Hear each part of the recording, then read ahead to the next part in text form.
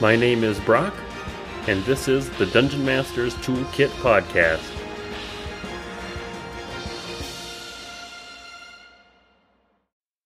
In today's episode, I'm interviewing AJ.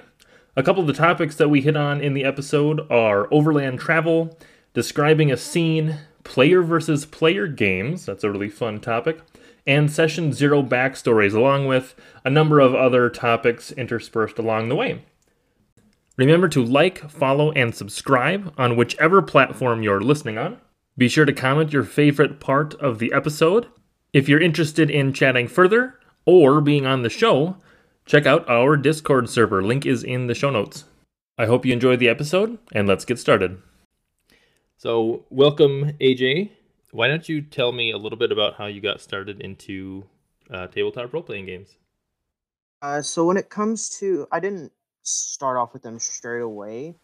More so got into them by way of, I played Magic, like the card game, and I played at my local game store, and I would see just other groups playing their games every like Wednesday night or whenever they had their game nights. And I didn't actually start playing until a little bit into my first year in college when I got into Starfinder with a group of friends at the game store I would play at. I have not heard of Starfinder. Do you want to talk a little bit about that in your first campaign that you played in? The short and sweet version of when I was told about it, it's Pathfinder in space. That makes sense. In my kind of thing, imagine just like the Star Wars universe without all the Jedi and clones and Sith and all that stuff. So like Okay, you got your starships, you got various planets you can go to, all the different alien species and just different things like that. maybe a little more sci-fi based and less science fantasy, I suppose. Then. Yeah, that's a good way to put it. And did you enjoy that system? Oh, absolutely. It was a bit, given it's my first thing, it was a bit interesting to get used to, because rather than like say with D&D, a big difference between D&D and Starfinder is you have skill points, and another thing with D&D is it's harder to get like those higher number rolls, like in your 30s and 40s, whereas Starfinder, that's a regular thing based on what skills or whatever you put it into. Sure. And so, what are you primarily playing now? Primarily, I run 5e, whether it would be one shots or the campaign I'm currently running. So yeah, but those are the two systems I've played. Sure. And so, what made you transition from Starfinder to Fifth Edition? When it comes to it, like the first couple campaigns for Starfinder, I was in, they're with the same group of people, but they were like real short and sweet. The first one, my very first one, I joined an existing game. The second one was a lot shorter. It just ended up not panning out because scheduling issues. So there's that. And one of my other friends decided, hey, we're playing a Ravnica D&D game, which is one of the Magic settings. They Yep. just released the book. So that was actually my first experience with D&D as a whole. And we started at like level 3 or something like that. And no, level 5, sorry.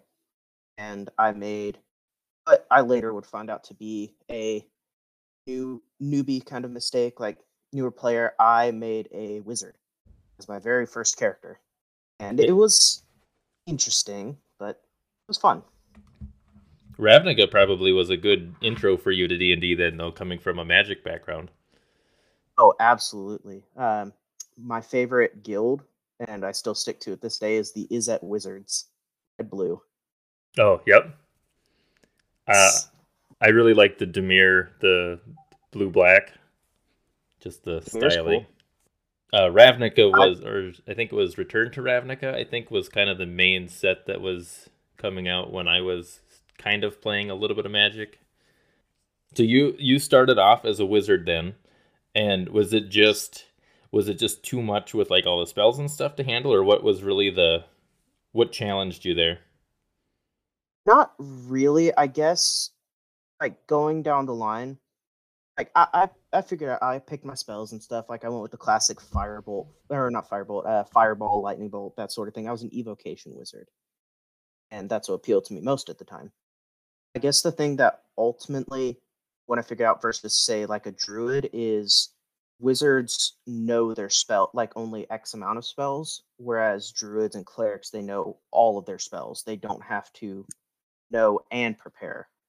Right. Yeah, wizards kind of have that double-edged sword where they Yeah. yeah, they both have to know them uh and prepare them, unlike a bard or somebody who just if you know it and you're Yeah, good.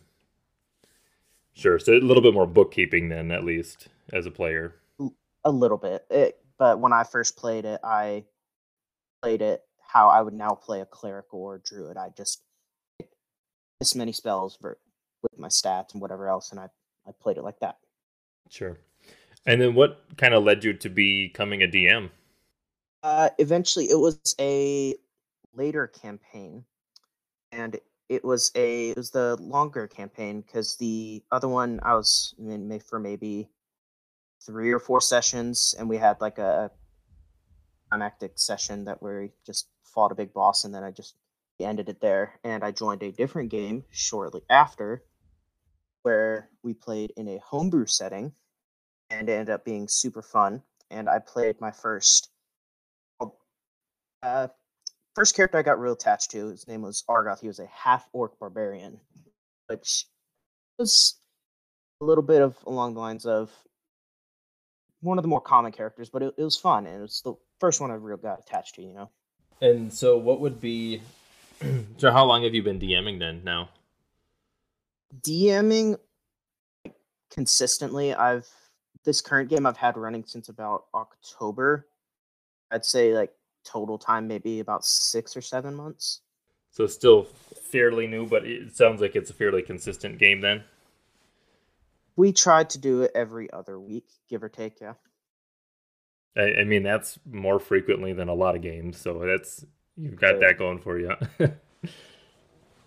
Does your group struggle with scheduling, or do you just kind of set a certain day and say this is when it's happening? Yeah, we said it. We do it on Tuesdays at 9 p.m. Central Standard, and we try to do it every other week. But I text my players usually probably the day before and a few hours before, just to make sure like, hey, is there anything that needs to change? Anybody not being able to make it? And if there is, I kind of work with it from there. Do you play online or are you guys in person? We are online with this Uh, one because uh, one of the players is an old college buddy. He still lives up where we were, and then the other four are different area. I know 3 out of 5 of my players are in a different time zone, so that kind of puts into perspective of yeah, where they you're just are. not close enough to really do a in person game then. Exactly. What tools do you use? Do you do like Roll20 or anything? For maps and actual play, yes, we do Roll20, and we do voice chat through Discord. And then I do my prep, just like I do notes and physical prep with like I have a notebook and such. Sure. And do you prefer to have like write everything down in the notebook? I actually just recently started doing it with the notebook, and it has definitely helped because after the first few sessions, one of my players brought up to me. He's like, "Hey, you seem to be like saying, oh, I need to look up my notes and stuff like that." He said having a notebook would be a lot easier, whereas previously I was keeping it as notes on my phone, which would take a little bit longer and would stop the game a bit more frequently. Sure, yeah, because small phone screen and then paging through a decent amount of notes can get cumbersome. So that's cool that you switched to a notebook, just a regular spiral notebook then. Yeah, or like one of those the composition books. Mm-hmm. Yep. Yeah. And how much, like, what kind of prep do you do for your game? Generally, what I do is like I take the events of last session, figuring that into part of the next scene. It's like, how can I work this in? What would the next logical, like, kind of general area or way to go would be? and then I take like, hey, what I want to happen down the line, and kind of merge those two together to get it on that path. So do you have kind of a backlog list of like story beats that you want to hit that you then kind of work in as they make sense? Give or take, yeah. Like currently one of uh their main objective, which was actually something one of the players came up with, is that they are looking for a roaming Goliath herd that the cleric in our group, who is a Goliath Storm Sorcerer Tempest cleric of Cord, is wanting to find a various seers of Cord, and he had learned that there was this herd, and they are trying to currently find it. They just reached the other side of the mountain range that they have been traveling through, and they're heading in the direction of where I have it planned to be. Cool. So you kind of have some player driven stuff too. So would you kind of consider your game to be more sandboxy then? Yeah, I give or take. I let players have a large portion of their freedom. Like, hey, they want to go this way, I'll work with that. I'll work something in events, encounters, just different things like that. Sure, I'll have a little bit of my own along the way, but I'd largely leave it up to them. Sure. Well, and that's kind of one of the big benefits of playing an RPG versus a video game or something is that you can kind of push on the boundaries, as a player to, hey, make stuff over here. I want to go, that sounds cool. Let me go that way. When you're doing that prep, are you prepping like specific things to happen in the encounters or specific encounters to have? Or are you prepping NPCs and maybe dialogue or monsters and stats? What's kind of the main thing that you find yourself prepping a lot of? General encounters of like, oh, they're going to be traveling through a forest. What's going to be in that forest? How much? And like, is it going to be good? Is it going to be bad?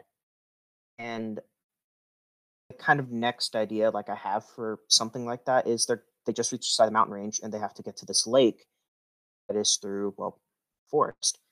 And I was thinking, hmm, what if they encountered this like group of, say, blights or a rogue ent, like the tree person, Yep. and just something along that lines. And I kind of work with that. And when it comes to dialogue, I largely improv on that. Like last session, I had them actually encounter Cord, or rather, one of his forms. Like, because I'm still sticking with the part we're playing in the Wildmount setting, so there's the part of all the gods they're in their kind of separated area, different plane, so they can't actually come through. And I did have a little bit of a dialogue thing with him.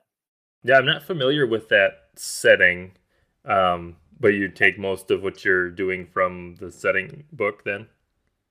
Yes, it's the Wildmount Critical Role setting is what we're playing in. That makes sense because I have watched a little bit of Critical Role and then I always seem to just kind of fall behind and stop watching it. That's understandable. But they just have so much out there. Oh yeah, oh yeah. It's a lot of interesting content too. When when your players are traveling and everything, are they so like are do you kind of make them do all of that travel or do you kind of like, fast travel like okay, you were doing this thing and then maybe make a couple rolls and then you like arrive in certain places or how do you handle travel? It's largely based on how far and like where they want to go. Uh, they've only had to travel a couple places so far. They started in one of the cities. They went to, say, a mine that was a couple days away, and then they went back. And then they went the opposite way, going over that mountain range, which took a couple sessions worth of play to get through. But like this last one, I had them play it out for part of it, and then I figured, oh, I didn't really plan much. This isn't adding much to the story, and I kind of sped it up a little bit. And that's where we stopped last time, as they had just arrived on the other side of their objective after crossing their travel range. Sure. Yeah, I've seen online, people talk about different ways to handle travel and some people like to just, you know, maybe make a couple like survival rolls or something and just kind of get the players there, or maybe throw in a random encounter or whatever. Um, so yeah, it sounds like for you it's just kind of maybe a couple of encounters kind of on the way, and then or as Yeah. needed, right? If you don't have anything, then you just kind of skip through that part and keep going. I try to give like a little bit of a description to kind of like, hey, this is the general setting. This is like the kind of feel of the general area. Given a new DM, I'm still working on that sort of thing. So like a big part of that is like just description. Like, oh, there's hills, there's a path. Like something I'm working on is like, how does that feel? Like crunching underneath your boots. Like you got the feel of the wind. That sort of thing. It's just like the general setting the scene. Yeah, I find that when you're kind of in the moment, it can sometimes be easy to forget certain things, or maybe just relying on like your sense of sight and like, oh, you see these, a bunch of things. And it can be really helpful to just kind of, for each area that you're in or each scene that you're trying to describe, maybe pick. I mean, sight usually it always comes up because, you're going to see stuff, but then maybe hitting on, smell or hearing or, something else, just to kind of bring a little bit more depth into your descriptions, because it can be easy to be like, oh, I can just get a generic smell, it's desert, it's dry, or just kind of sandy kind of smell, and that's not a super great description, but it's it's different than just like, oh, what do you see? Right. But it can definitely be easy to forget those at the same time. It's that whole situation versus like you picturing something how you want to describe in your head versus you actually describing it. You know? Yes, yes, 100% that. Or like you're thinking of an image and you're like, oh, I can see it clearly in my mind and I would like to draw it, and then you just have no artistic talent to put it on paper. Oh, absolutely. When you're doing that, do you prep maybe like a couple descriptive words or anything about kind of the terrain or the scenes that you go through, or is that just all improv? Decent portion of it is improv, but I try to give just like as pointers for myself during the session. I try to do like a little bit of descriptions, like, oh, they're going through, say, this forest they're going to be going through. Is it more like swampy? Is it more like, uh, fall, kind of like crisp autumn sort of like forest? That kind of things, like little pointers to kind of give an idea of like how I should be describing it. Right. Yeah, that definitely helps. That's typically what I end up doing too, is just a couple descriptive words about something, and then try to do more of a long form improv, kind of when you're actually describing it. Yeah. Is there anything that you, as a DM, either struggle with or would have, maybe wished you'd known sooner in your DMing?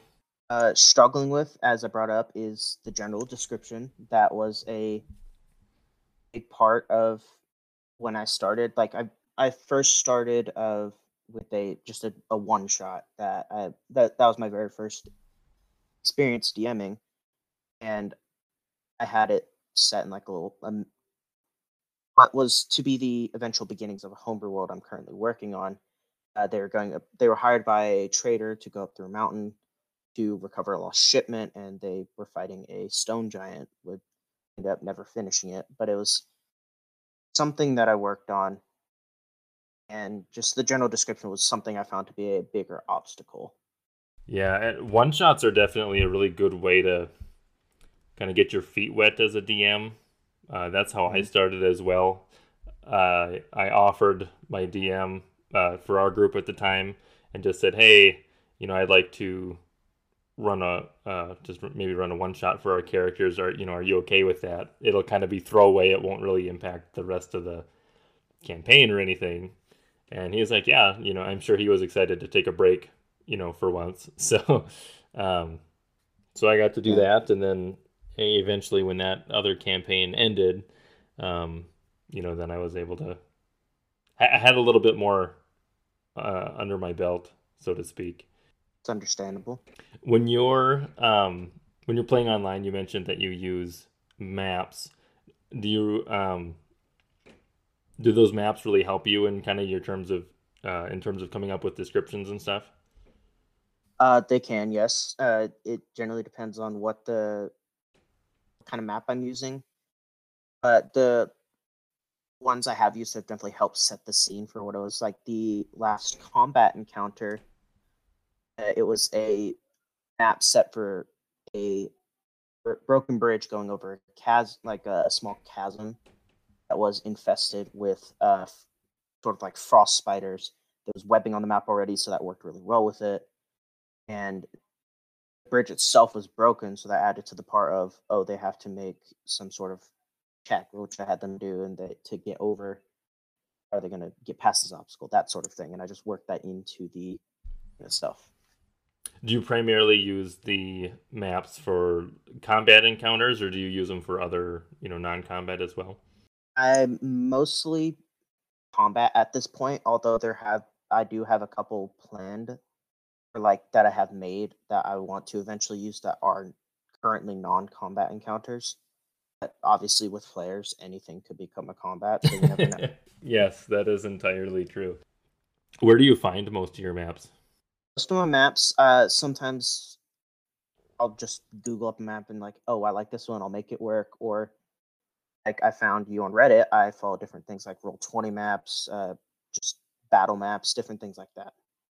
Yeah, I'm on a handful of the battle map, battle maps, Star Wars maps. I hadn't heard of the Roll20 one though, so I'm gonna have to get on that one. Yeah, here, let me see if I can find a couple of the other ones that I'm in. They're updated so frequently. It's so handy to be like, oh, Yes. I could plan an encounter around this like right now. Yeah, it's just r/, Roll20, and they have various maps that they'll be posted, just different art and tokens, characters, weapons, that sort of thing. And they've got some really good ones on here. Cool. I'm gonna have to get on that one as well. It takes a bit longer if the picture itself has a grid versus not a grid when it comes to it. Yeah, I've there's been a couple that I've had to mess with on Roll20, and it can be a pain to get them to line up in a Oh yeah. way that's not confusing. So yeah, definitely gridless maps. For any map makers that are listening to this podcast, gridless is so nice. It absolutely helps. There was a Star Wars map that I had that it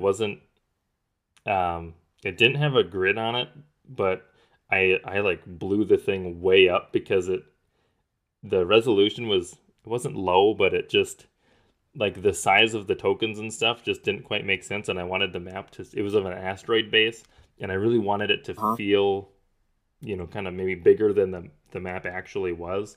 So I definitely had to blow it way up, but I'm glad that it didn't have the grids on it, because when you have the Roll20 grid and the other grid imposed on it, it's like I can't tell where I'm putting my tokens at. Yeah, and a large part for me, which one of my current players ended up helping me figure it out, was like if you're using the Roll20 grid and then you put your map picture on there, and let's say you size it up to whatever square you have, move your token on the map. Like you'll want it to put in a certain square, but it'll snap to the Roll20 map in the background, so it'll be like in between lines. Yep. So Yeah, I know exactly what you're talking about, and it drives me nuts when when I have to fight with it. Is Roll20 the main app that you use then to run everything? for the current things I do, yes. I have my current group, and then I have like a one where I just play with some friends. We do PvP, and we have another game with that, but we use Roll20. And you don't use like D&D Beyond or anything. You just do character sheets just on Roll20. For my main game, we do use Roll20. I have a different game I'm playing in where we use we have made in D&D Beyond, and with that one, I actually have just like a separate PDF file that I use, which is something I also use for the PvP games I play in. We vary between just Beyond using actual Roll20 and then just the different PDF things, whatever you may have, Sure. I'm really curious about this PvP game. Can you tell me more about that?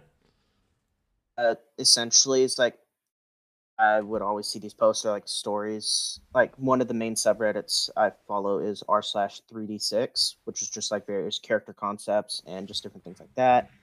Let's see a lot of I'm playing in a PvP game soon. What would this split of characters be like? How does this character work? That sort of thing. I wanted to try it. The group for the current game, they really like that whole god fight level thing, as they would refer to it. So I had another group of friends. A couple of them were interested. We started getting more people, and we play fairly regularly. We just make level 20 characters. We have a set of stats we use, and we each get one item of each rarity, legendary to common, and then we just fight it out. Do you have somebody that is the DM for that? Not really. This is more of a collaborative thing where it's like, oh, this is an issue that we saw arise. We're gonna say that we can't use this next time. We can only use this if certain people, like if everyone has access to it. Like one of the issues we had was my friend and I were playing, and one of the other guys hadn't they were an artificer. They cast Wall of Force on us, so they trapped us in essentially a dome. And then they had someone else cast a Wall of Fire, and they essentially cooked us in alive in a furnace. We could not get out. Yikes. It was only later in the match, after I died, that I found the other guy trapped in there with me had Dispel Magic. That was fun. That sounds like a really fun concept. And I guess if you're not really going against, monsters or NPCs or anything, you really don't need a GM to arbitrate as much. Right. Like a couple of the bigger things we saw was like two of the classes or two subclasses we have outright banned are having a level 20 Moon Druid because they can just infinite wild check elementals and just outlast everybody. Yep. Or the Zealot Barbarian, where they essentially cannot die unless they're knocked unconscious. And to be honest, there are very few effects that do unconscious. That sounds like a fun way to actually get to play around with those level 20 builds, though, because, with a lot of campaigns, it's like, oh, I'm going to build this to 20th level, and then your campaign goes to like level 10. Yeah. It's probably just a nice break, too, from, just a regular game. It definitely can be. It was a little bit of a break. It was like, oh, I'm not quite a DM, but I'm not a player. We have a little bit of agency of what we want to do. Like one of the first things I tested out was I played a level 3 Totem Barbarian and 17 levels Rune Knight Fighter from Tasha's, and it was pretty fun. And that was our first session, so we had some rules to work out, and then we've gotten to a point where we've got a general sense of what we're doing. Sure. And then do you just pick like a giant battle map off somewhere and then just go to town? Sort of. We changed the battle map a few times. The first time, like the first one, we made not quite a mistake. We were learning. It was a map with a bunch of hallways. We ended up figuring out, oh, this took way too long. Let's scale it down a bit. And we actually have one we've used for the last like 2 or 3 fights where it's like a small castle. It's like a ruined castle. We have a barrier. Oh, you can't go outside this area, and it's worked pretty well. Yeah, that sounds just like a ton of fun, and then you get to test out different character concepts and find out like, oh, this works really well, or yeah, actually this is actually terrible. Yeah. There was one match. I was playing a level 20 not Astral Self, a Way of Mercy Monk. Scratch that, level 17 Way of Mercy Monk and 3 levels Champion Fighter, so I could crit on a 19. And let's just say a Paladin Warlock build, one hit crit me for 240 plus damage. Oh man. Yeah. So that was fun. Yeah, it just sounds like a ton of fun. Do you use so kind of back on your like regular campaign, do you have any house rules or anything that you use? Or like homebrew rules or anything? Not that I've really implemented. I did start certain things like in a previous fight, one of my players, the spell Witch Bolt, how wherever you initially cast it, it's however many D12 if you upcast it, but it's only the one D12 after. Yep. I kind of homebrewed it, say, hey, if you want to later on when you get it, Um, Kind of like the spell Spiritual Weapon. However, like, for every 2 levels above you upcast it, the damage dice goes up. Like, let's say you uh, cast it at 3rd level, it'll do the 3d12 initial damage. But since you upcast it 2 levels above 1st level, the damage afterwards is 2d12 instead of 1. Sure.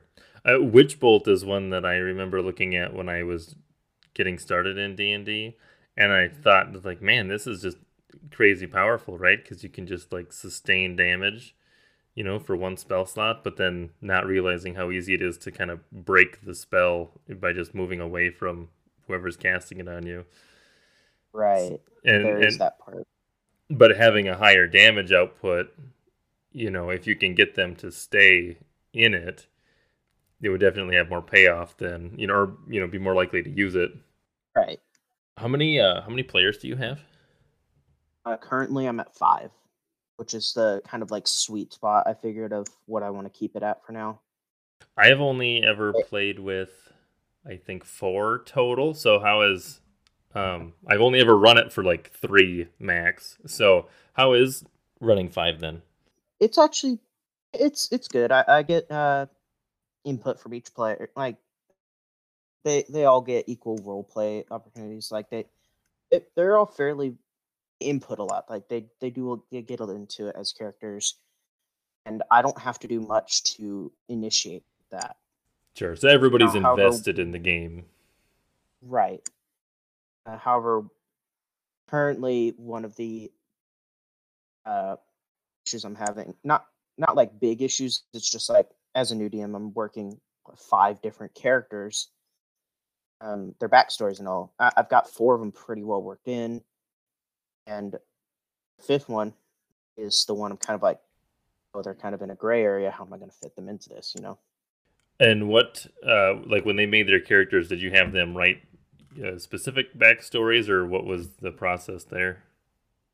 Um, when they made their characters, well, we had our session 0, and initially, so currently, I originally started with 3 players, and we only have one of those players left of the original group.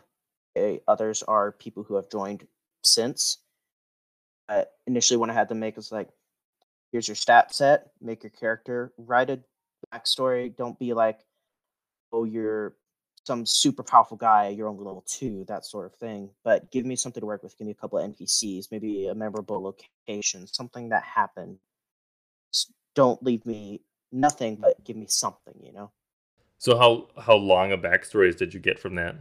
I think the longest one, less than a page, but it's detailed enough where like, oh, this gives me something to work with if they're ever over in that area, or just like something I can work in down the line. Right. So then you pull in like, oh, I know this player has, a sister over here, and if you ever needed to like endanger them or something, or kind of make the players care a little bit more maybe about a certain part of the story, you could kind of work those NPCs or those locations in. Right. Like one of the current things I have is, so in my group we currently have a wizard, a rogue, a cleric sorcerer, a paladin, and a fighter. Cleric sorcerer is a multi-class guy. The wizard and the rogue, I'm kind of intertwining their story a little bit. Um, Basically, a big kind of a guy from the wizard's backstory is needing to find something that the rogue's mother, who the rogue has never met, stole from him. However, the last known person to have any sort of contact with the rogue's mother was the rogue's father. So currently, that guy hired a bounty hunter. The bounty hunter has the rogue's father as a sort of bargaining piece to get the rogue to find her mother. I'm going to kind of work that in. Sure, that's actually it makes a lot of sense, and it's kind of a neat thing that I hadn't considered, but potentially just giving your players almost like a list of like name a family member that you have and what their relationship is, or name a place that was special to you when you grew up, or like I can see a checklist like that you hand to Yeah. your players at the like at session 0 or before session 0 or whatever, and just say, hey, fill out, maybe there's 15 of them on there, fill out 10 of them, and then you've got, even if it's just like 1 cent or like one word, now you have kind of populated a NPCs, locations, whatever that are important that you could use. That actually brings something up. So one of my friends, we recently had another game. So like we do every other week, we recently had another game in between those weeks. We got maybe 3, 4 sessions in, but my friend, the other DM, he's taking a break from that. I don't know if we're gonna get it on it again. But he had some like questions that he wanted us to fill out for our characters. One of them was, what was the catalyst that set your character to be an adventurer? And had to have, what is your character's big long-term goal, like something that is multiple sessions down the line. A short-term goal, something that can maybe be completed within a few sessions, that sort of thing. We had to have a couple of NPCs, one helpful, one antagonistic, that sort of thing. That is a cool list right there.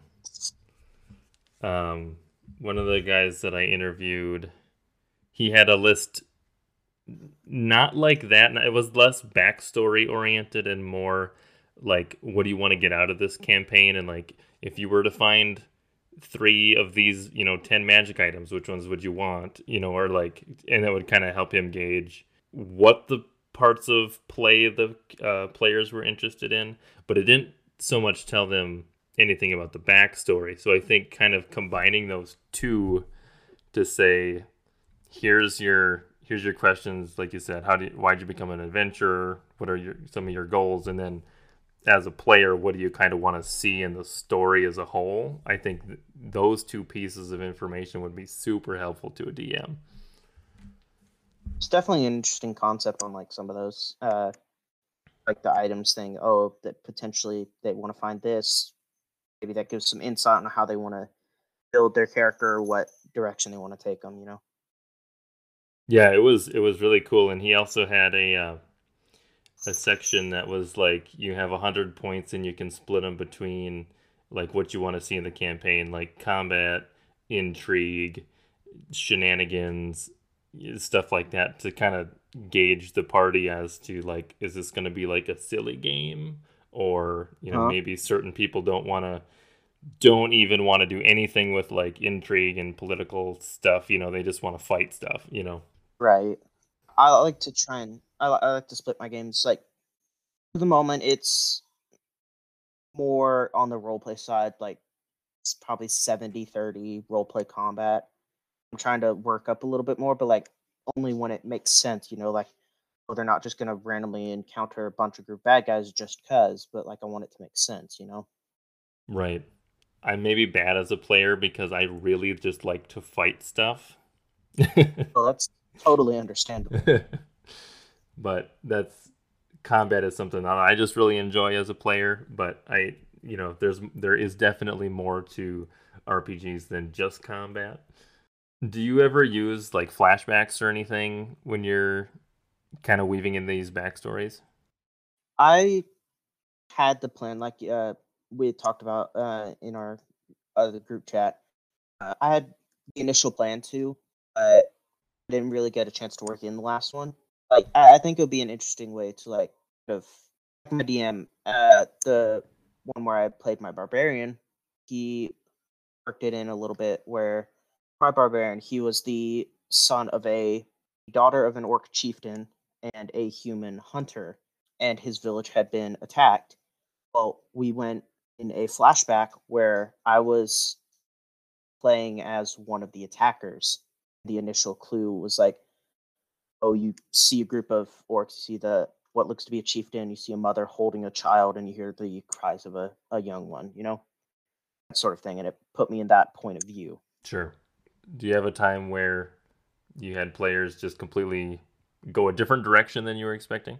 Not like in a huge story impacting way, but like something that so an initial way, you know how I mentioned that the guy from the Wizard's backstory had hired a bounty hunter. Well, that bounty hunter sent a couple of his goons after the group, and they ended up fighting him. And it was originally it captured him. I was originally going to have the goon, who was a blood hunter, kind of do the whole, oh, this guy sends his regards and do a whole, like a suicide, hurt the other sort of thing. But I ended up not doing that, and it took it in a different direction where they ended up freeing him, that sent him back with a message for his bosses, like saying, "Hey, we know you're after us. Come at us." That sort of like we're not dead yet. That sort of thing, Sure. rather Yep. than killing him off.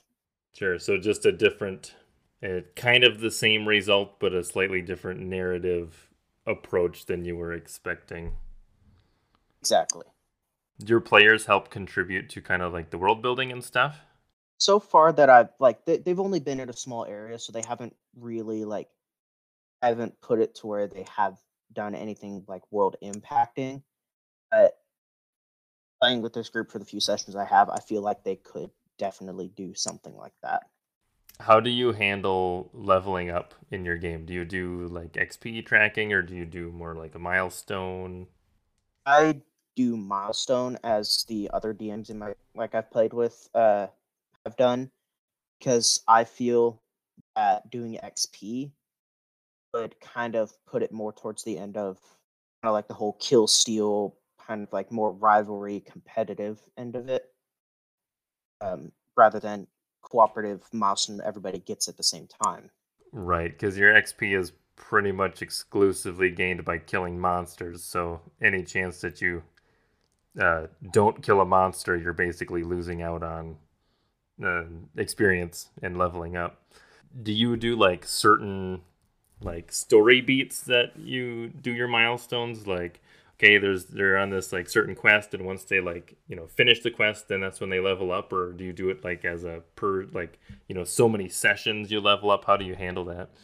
I generally get to a point where like kind of like when it feels like a point in the story arc or like however I'm planning it, like they've reached a good point. I feel like need a little bit of a boost, and they just reached level 4 about maybe 3 sessions back, so I'm planning to carry that on for a little bit longer before I put them to 5. And I that blood hunter fight I had mentioned, they leveled up just after that. Sure, that makes sense. Do they have any sort of like downtime things that they do? Like between sessions, is there any like narrative thing that players kind of do? Um, Not necessarily between sessions, although I have seen people use that. For this new game I recently joined, we didn't initially get to the point. It was our session 0 of how like we were gonna meet with the rest of the group because we had to split it into 2 groups. We didn't get to a point in that session where we were done, so we've been texting on Discord. Oh, this is what you see, this is what happens, make your checks, just different things like that. And we have just recently reached the point where we will end up meeting the other part of our eventual party. Not necessarily between sessions, but like one of my players is currently working on homebrewing their own spell, and I've had them play it out in character a little bit. The part I'm having them finish a little bit because they're in the middle of the place. They're not gonna be able to just buy material components out of wherever. Yeah, what a part I had was since they're creating a spell like altering the fabric of magic, have to attempt to cast the spell as part of its creation process. They need the materials to do that, and they don't have that at the moment. So that's really interesting. How do you did they kind of tell you like I want a spell that does this, and then did you work with them to kind of like write the spell, or how did that process start? They actually, which is the fun part, they already had the spell made. They just wanted a way to work in how their character would make it in game. Or I'll show you later on like how they did it, but like they showed me a picture of like this is the spell, this is what it does, and it's relatively easy. It's a second level spell that the wizard. It's a dunamancy, so like time magic, like little altering the fabric of reality, that sort of thing. Sure. And it's along that line of effect. So I worked it in. They copied it as normal, but they can't use it since they haven't, finished the process. So they have to get their materials, they have to cast it, and then they have to make like a finalizing check to actually imbue it and finalize it.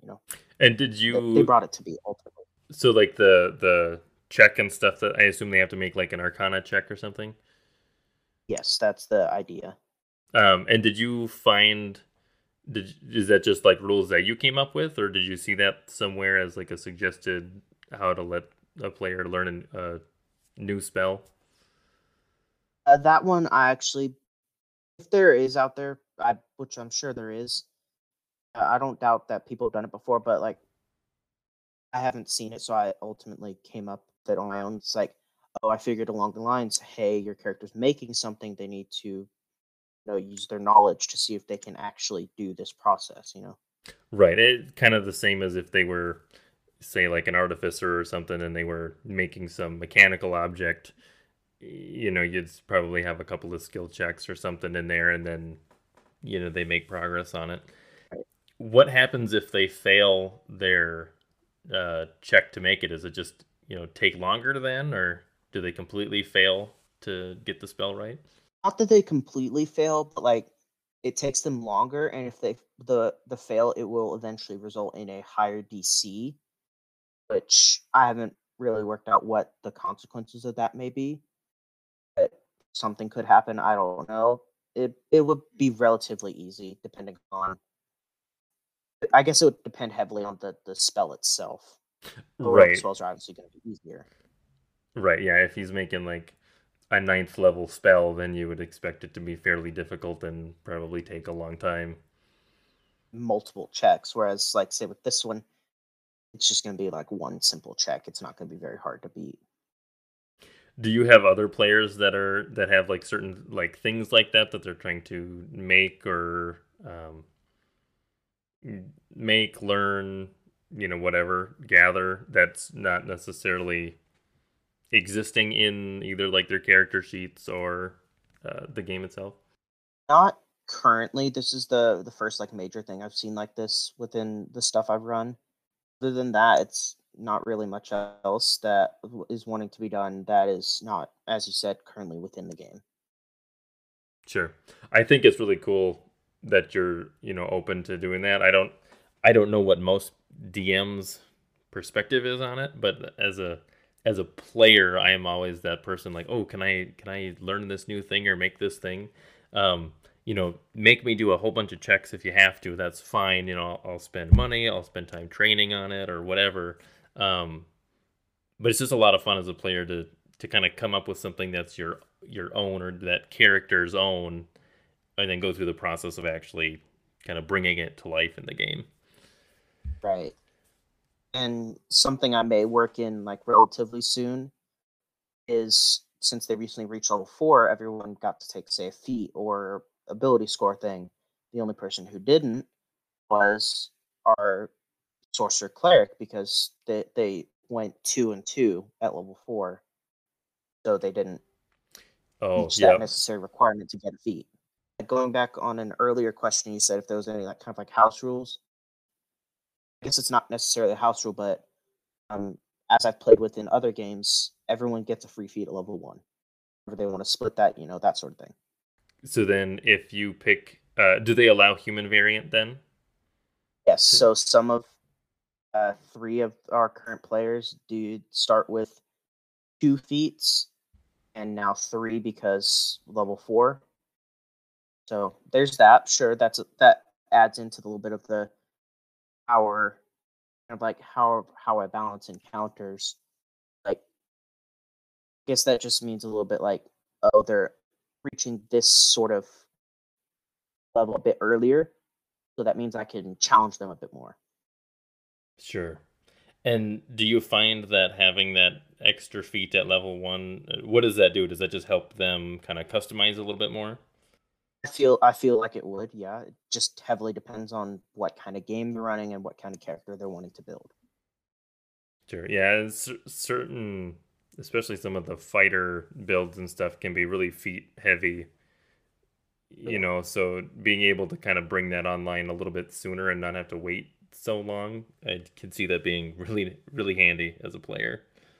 So I know you've played two RPGs. You played Starfinder and then Fifth Edition. If you had to recommend one of those to a new DM that's becoming a DM, which one of those would you recommend?